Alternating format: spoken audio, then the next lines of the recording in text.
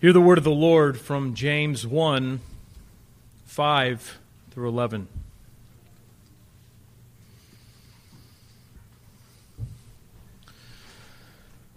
But if any of you lacks wisdom, let him ask of God, who gives to all generously and without reproach, and it will be given to him.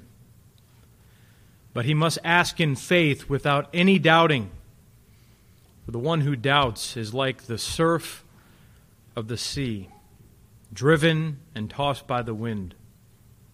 For that man ought not to expect that he will receive anything from the Lord, being a double-minded man, unstable in all his ways.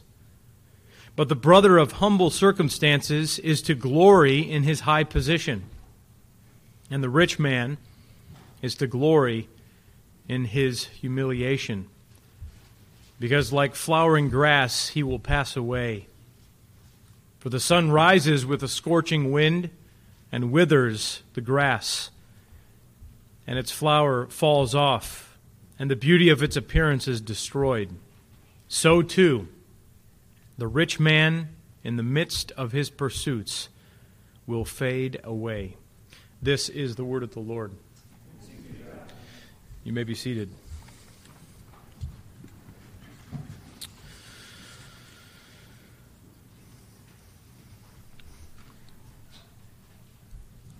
Heavenly Father, we ask now that in the name of your beloved Son, our Savior Jesus, that through your word and by your Holy Spirit today you would strengthen us and build us up.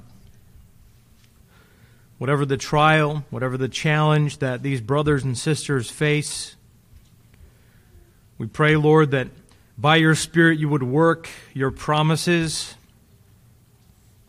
found in your word into each heart and life in a powerful way. Grant to each one today confidence, not in themselves, but in you, as the awesome, generous, giving God who is unwavering and all-wise. We thank you, God, for all that you have so graciously done for sinners like us through our Savior, Jesus Christ the righteous, in whose name we pray and ask all these things. And all God's people said, Amen. Well, brothers and sisters in Christ and friends, last week we continued to go through the book of James. We just entered a new sermon series, and we are working through this wonderful little epistle, the Epistle of James. The first week we mentioned that this was most likely James the Just, as he became to be known as in the early church. He was the half-brother of the Lord Jesus Christ, but he identifies himself as a servant of God, or a slave of God and of the Lord Jesus Christ. And last week we looked at verses 2 through 4, and we saw that it's not a question of if trials will come, but when they will come. Trials will come in the life of every believer, and certainly James's original first century audience, those 12 tribes who were dispersed abroad, would have been facing all sorts of difficulties, economic hardship, away from home and comfort, away from what they knew and what was familiar, and certainly more than that as well, that we hardly could even imagine. Persecution, perhaps, division within their families, relational strife, and more. And yet at the same time, through all of these trials, James urges his audience, and by extension all of us, to count it all joy. To count it all joy when these trials of various sorts come. Why? Because we know that there is a God in heaven who is at work in these trials, and the testing of our faith in these trials, it's not in vain. What is going on is actually producing something. It is refining our faith so that we would endure. And ultimately, not only is the Lord making us more holy, and not only is the Lord doing this work through every single trial, even if we can't see Him, even if circumstances don't lead us to believe that this is happening, And even if everyone around us says, God's not in this, we know that He is.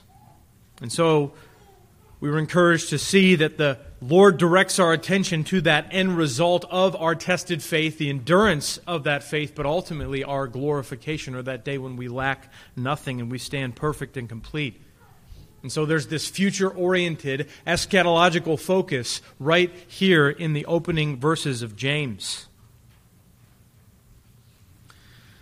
But James continues, then, knowing that these Christians are not yet glorified. They are not yet at this place where they lack nothing. And so in verse 5, we come then to see another section, an invitation really from the Lord, a directive to us as to how we are to approach these trials that we go through, these various kinds of trials.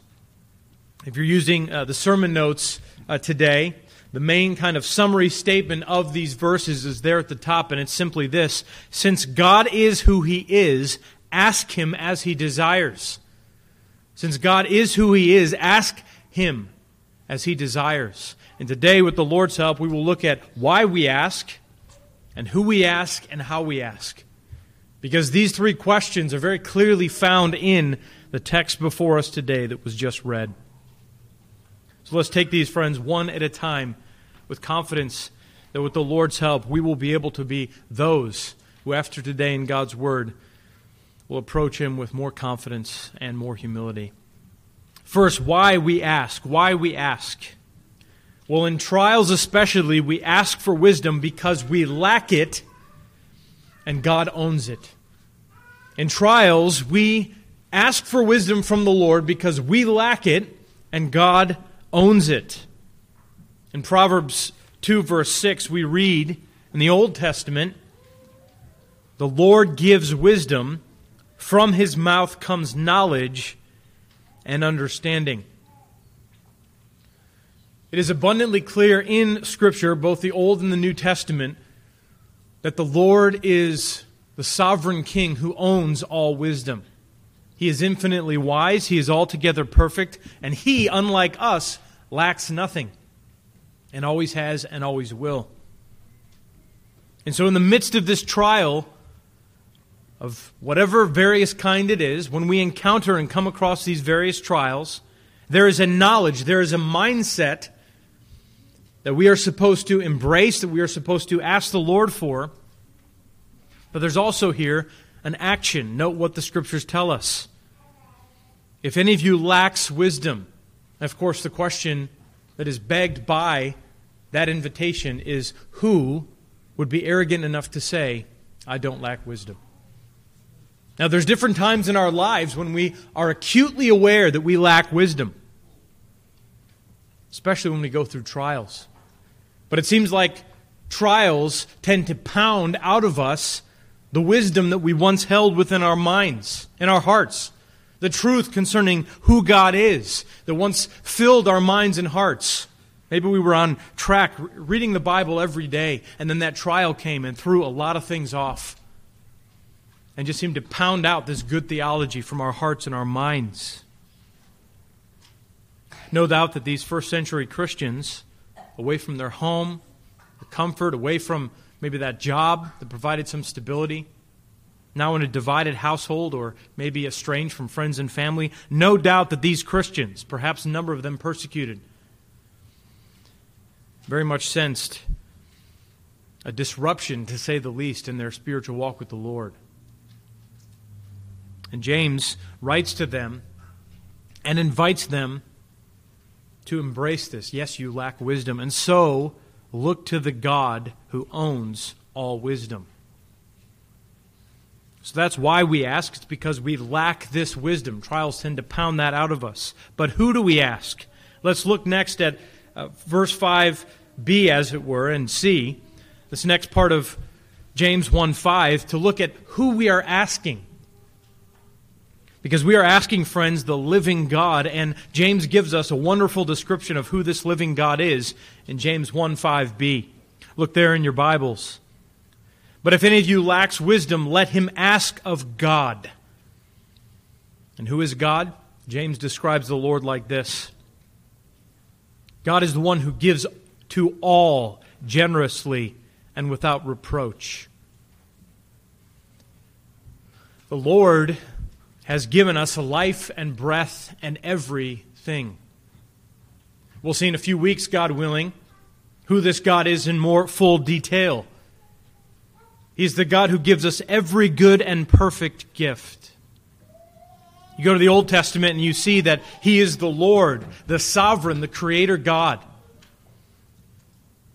who grants us all that we have, who sustains us.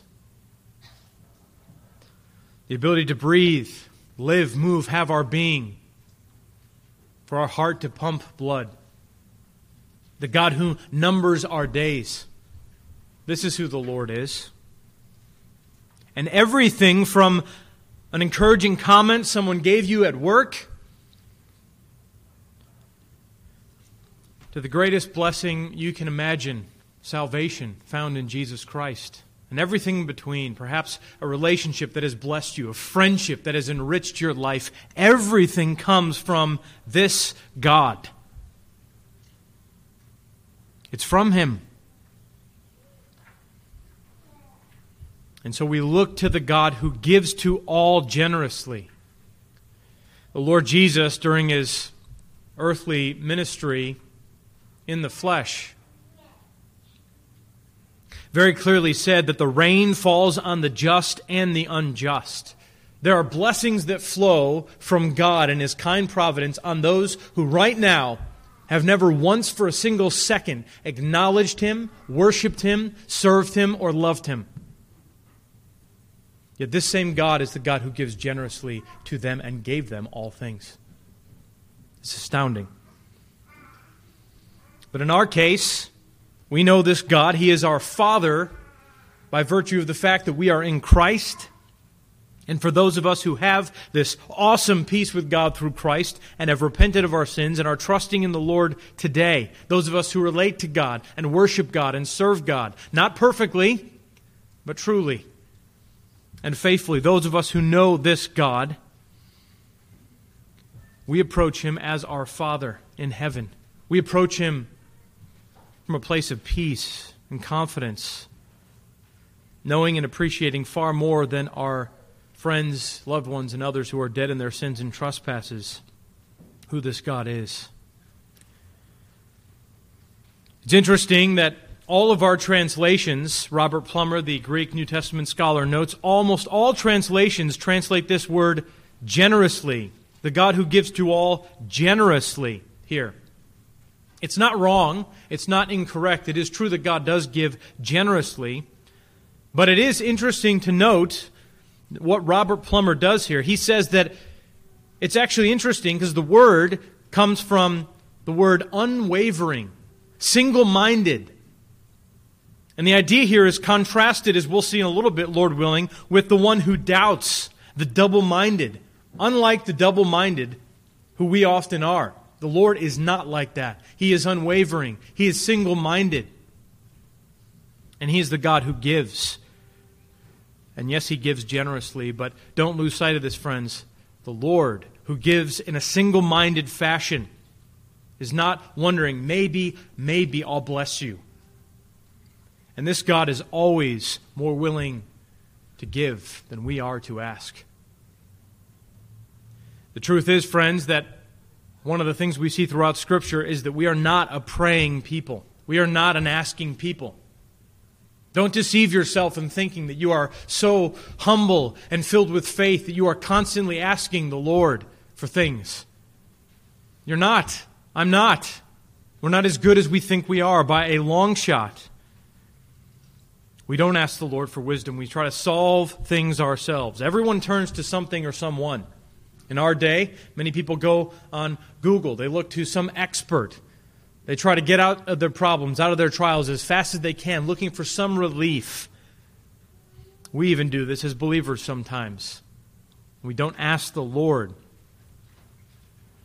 who owns wisdom, to grant us wisdom and who is eager to give, and with a single-minded, unwavering devotion to our well-being, is glad to give to us. we ask the unwavering God. But that's not all. We also ask the God who will not demean us. If you're following along in the bulletin, that's 2b. The God who will not demean us. Where do we get that from the text? Well, look in your Bible again at James 1:5. And the second part of this verse says this: let him ask of God who gives to all generously without reproach. Without reproach. Your translation might say without insult. The word is literally, in some of the best Greek lexicons, as again Robert Plummer helpfully notes, it means to demean, to debase someone, to belittle them. Perhaps you can relate to this, friends.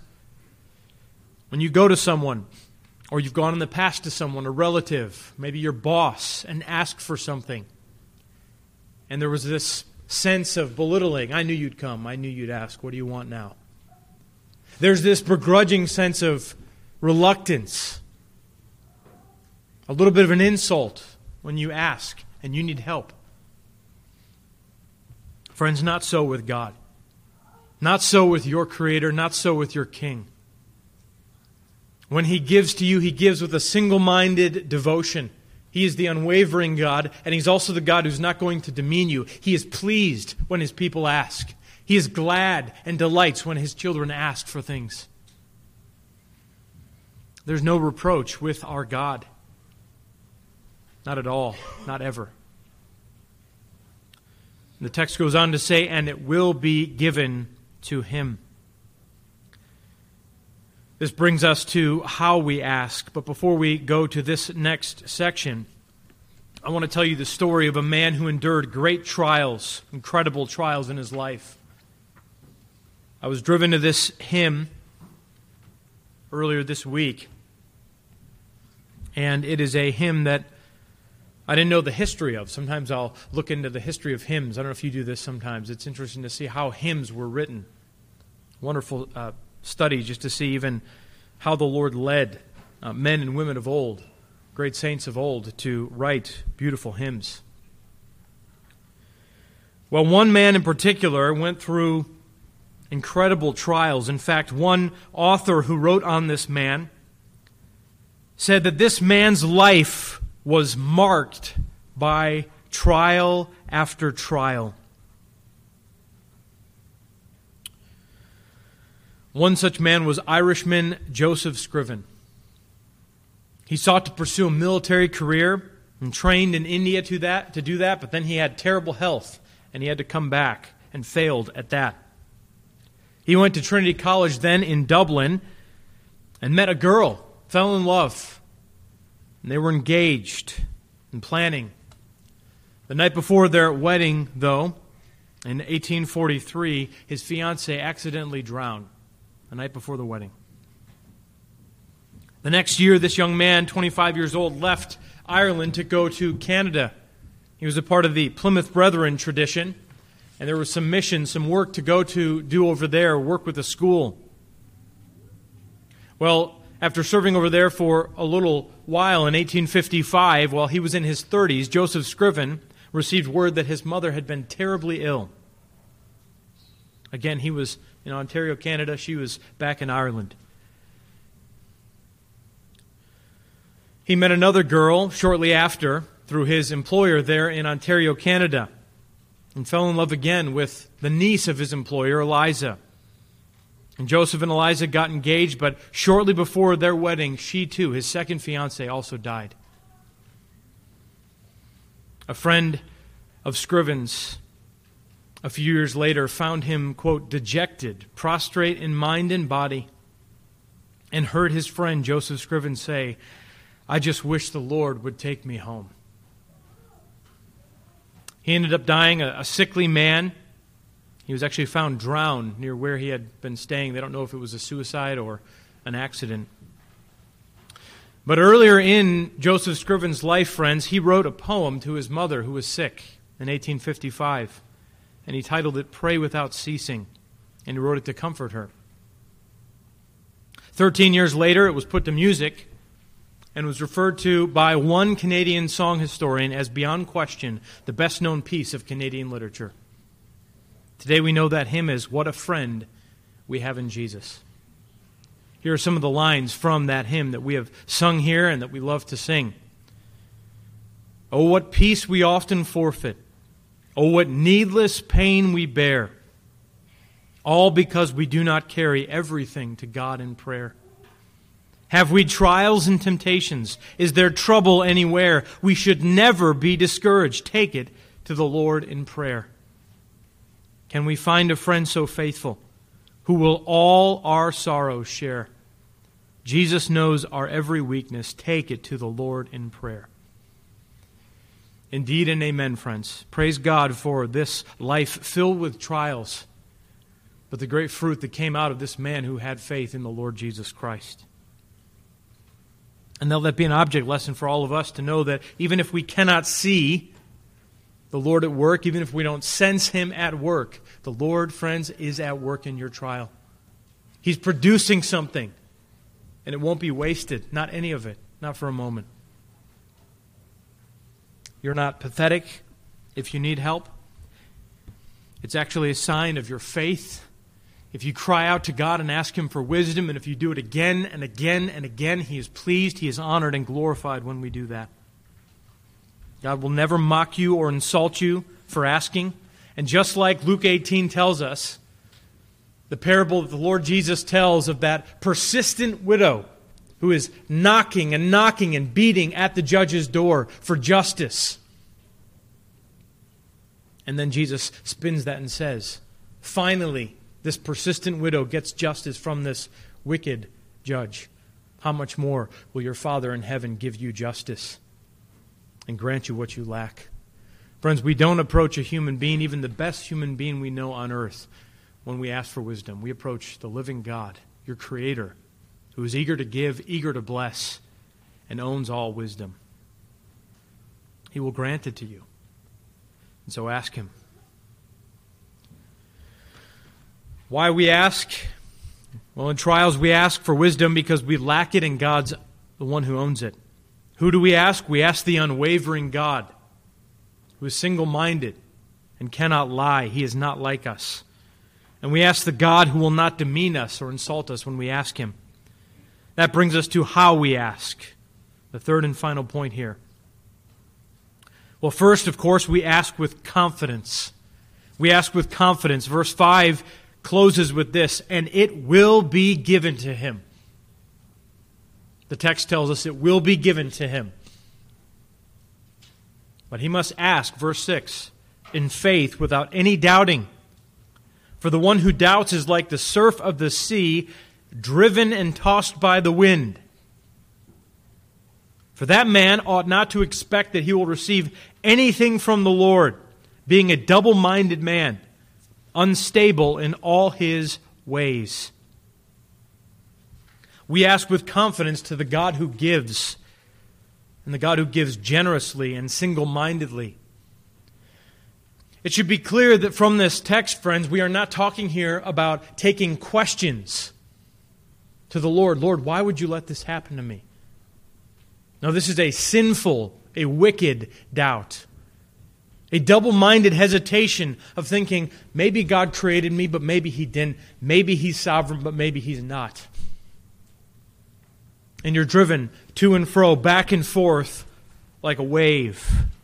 Douglas Moo says that the picture here is not of a wave mounting in height and crashing to the shore, but rather of the swell of the sea, never having the same texture and shape from the moment to moment, but rather changing in all its variations with the wind. So someone comes and gives you an idea about God, and you start to believe that. And another person comes, and you believe that about God, and on. And you morph, and there's no real firm biblical faith. You're not rooted in who God is. There's no sense of, yes, God is sovereign. He is good. He is the Creator. He is the King. You don't have that settled confidence. You're tossed to and fro. That's the kind of person we're talking about here. And it's a rebuke of genuine faith. We can see examples in the Scriptures of an honest sense of, Lord, I believe, help my unbelief. Like in Mark 9, 23 and 24, when the Lord Jesus comes to a man whose son throws himself in the fire. He's demon-possessed. And the man says, Jesus, if you can do something for my son, please do it. And Jesus answers in Mark 9:23 and 24, if you can, all things are possible to him who believes. Immediately the boy's father cried out and he said, I do believe, help my unbelief. In that text, Jesus does not rebuke this man for crying out and saying, I believe, help my unbelief. There's no rebuke of saying, this is sinful doubting, knock it off. And Jesus proceeds to heal this young man. And so we know this was a genuine faith that this man possessed in the Lord. But we're not talking about that here in James in chapter 1. What we're talking about here is a double-minded person. Unstable, notice what the text says, in all his ways. There is no sense of, yes, God is sovereign, and here's the fruit from my life to show you that I believe God is sovereign. There is no sense of any kind of continuous obedience and faithfulness walking on the Christian path here. There is a back and forth, to and fro. The other day I was walking, and there was a leaf, and it was one of these leaves that, it's just a picturesque, perfect leaf. And you just wanted to grab it because a lot of them are, torn up. There's a half piece of leaf, but my kids like to find these leaves that are, full. And so I went to pick it up, and a gust of wind came and just whoosh, took it off, just like that. That's the image we have here, with the person whose faith, if we could call it that, is not rooted, is not heavy. There's no weight in this person's life. And so if you're here today and you say, Pastor, I think that describes me. What should I do if I am this double-minded person? Well, the Scriptures actually invite you, and God is gracious enough to have you here today. It's not by accident. To call you to repent and to say, Lord, I confess this double-mindedness. Please forgive me. And thank you for Jesus, who will gladly forgive me for even this double-minded hypocrisy. And please purge my mind of this double-minded hypocrisy and grant to me a faith that is lasting, a faith that is sustainable over time, a faith that is not double-minded but is more like yours, like your unwavering, single-minded willingness to give. As Christians, we are those, again, friends, who are not perfect like God. One day the Lord will glorify us. He will give us resurrected and glorified bodies. We will think the thoughts of God after Him. But we're not there yet. Now, more and more, with the help of the Holy Spirit through the Word of God, the Lord is setting us apart. He is sanctifying us and making us more and more holy. He's giving us faith that we lack, wisdom that we lack. And friends, know this. Hebrews 6:18 tells us it is impossible for God to lie. So if He says He's going to grant you wisdom in your trial, whatever it may be, He will grant you wisdom. And He wants you to ask, and He wants me to ask. The New Testament scholar Craig Blomberg says of faith here, quote, faith refers to continuing confidence in the identity and nature of God. James does not demand that a believer never question what God gives them, lest their faith prove null and void. Rather, given the context, he maintains that he should not doubt the character of God as the one who gives unflinchingly. Don't doubt that God will give you what you lack, that He will give you wisdom. Because when you look at all that you have, it is from the Lord. And when you look at the person and the work of the Lord Jesus Christ, it is undeniable that this God has granted you not just everything that is a blessing in your life, but the greatest things that are blessings here and forevermore. And so how do we ask? We ask with confidence in the God who gives. But then notice that there's a shift in verse 9. It says this, but the brother of humble circumstances is to glory in his high position.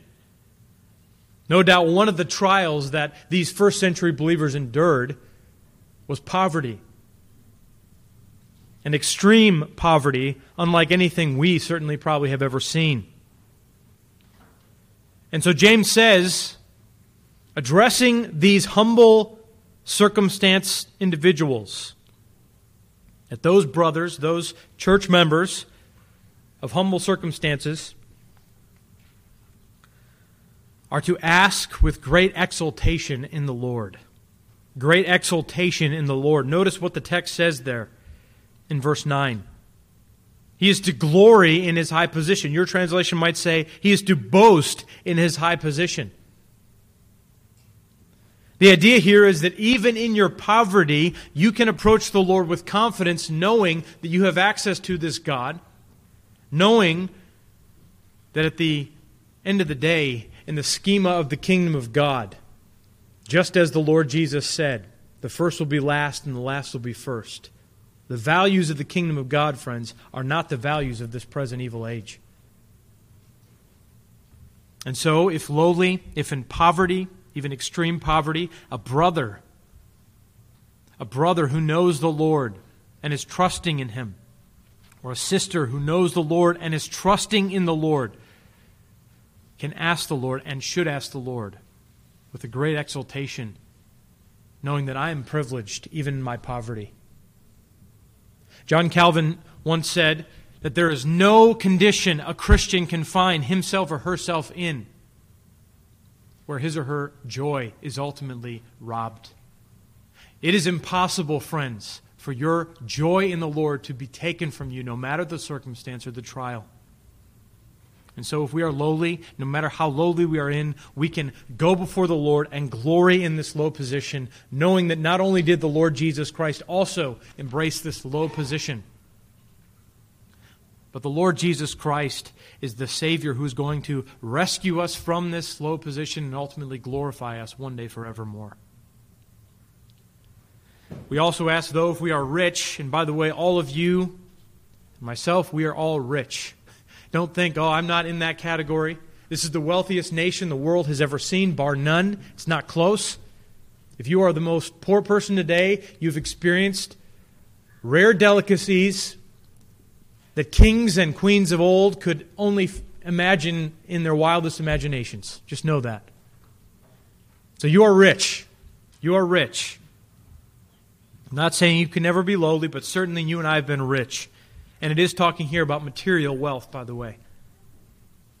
If rich, how should we ask the Lord? Well, this is really important, friends, because we see all throughout Scripture a war that goes on, a warning between those who serve mammon or those who serve the Lord.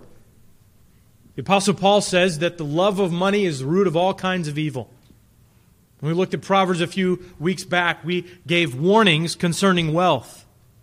Why? Because the Scriptures, again and again, tell us you cannot serve mammon, you cannot serve possessions and God. There are great risks with great wealth. It's not a sin to be wealthy, but it quickly becomes an idol if you're not very careful.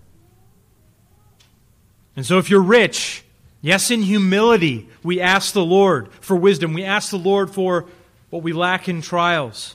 But we do this with an eye on the grave. And here is a reference to Isaiah. And Isaiah 40 mentions that grass withers, the flower fades, but the word of our God will stand forever.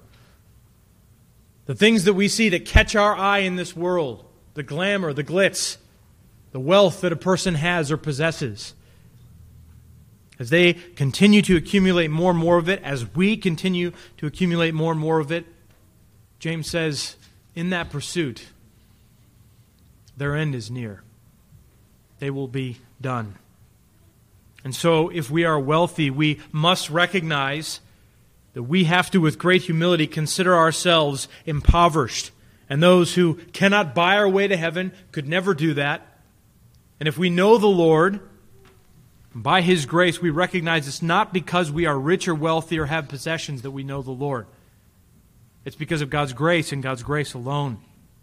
And we live our lives knowing that this stuff, these things I have, it is ultimately the Lord's and I'm stewarding it for a season.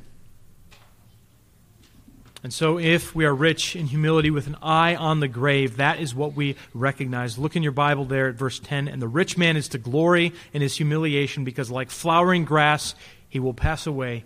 For the sun rises with a scorching wind and withers the grass, and its flower falls off, and the beauty of its appearance is destroyed. So too the rich man in the midst of his pursuits will fade away. Friends, we approach a God who is worthy of us asking him for wisdom. And because we approach a God who is worthy to be asked, we must be those who recognize that our God, unlike any other God, is the unwavering, giving, never demeaning God of all wisdom.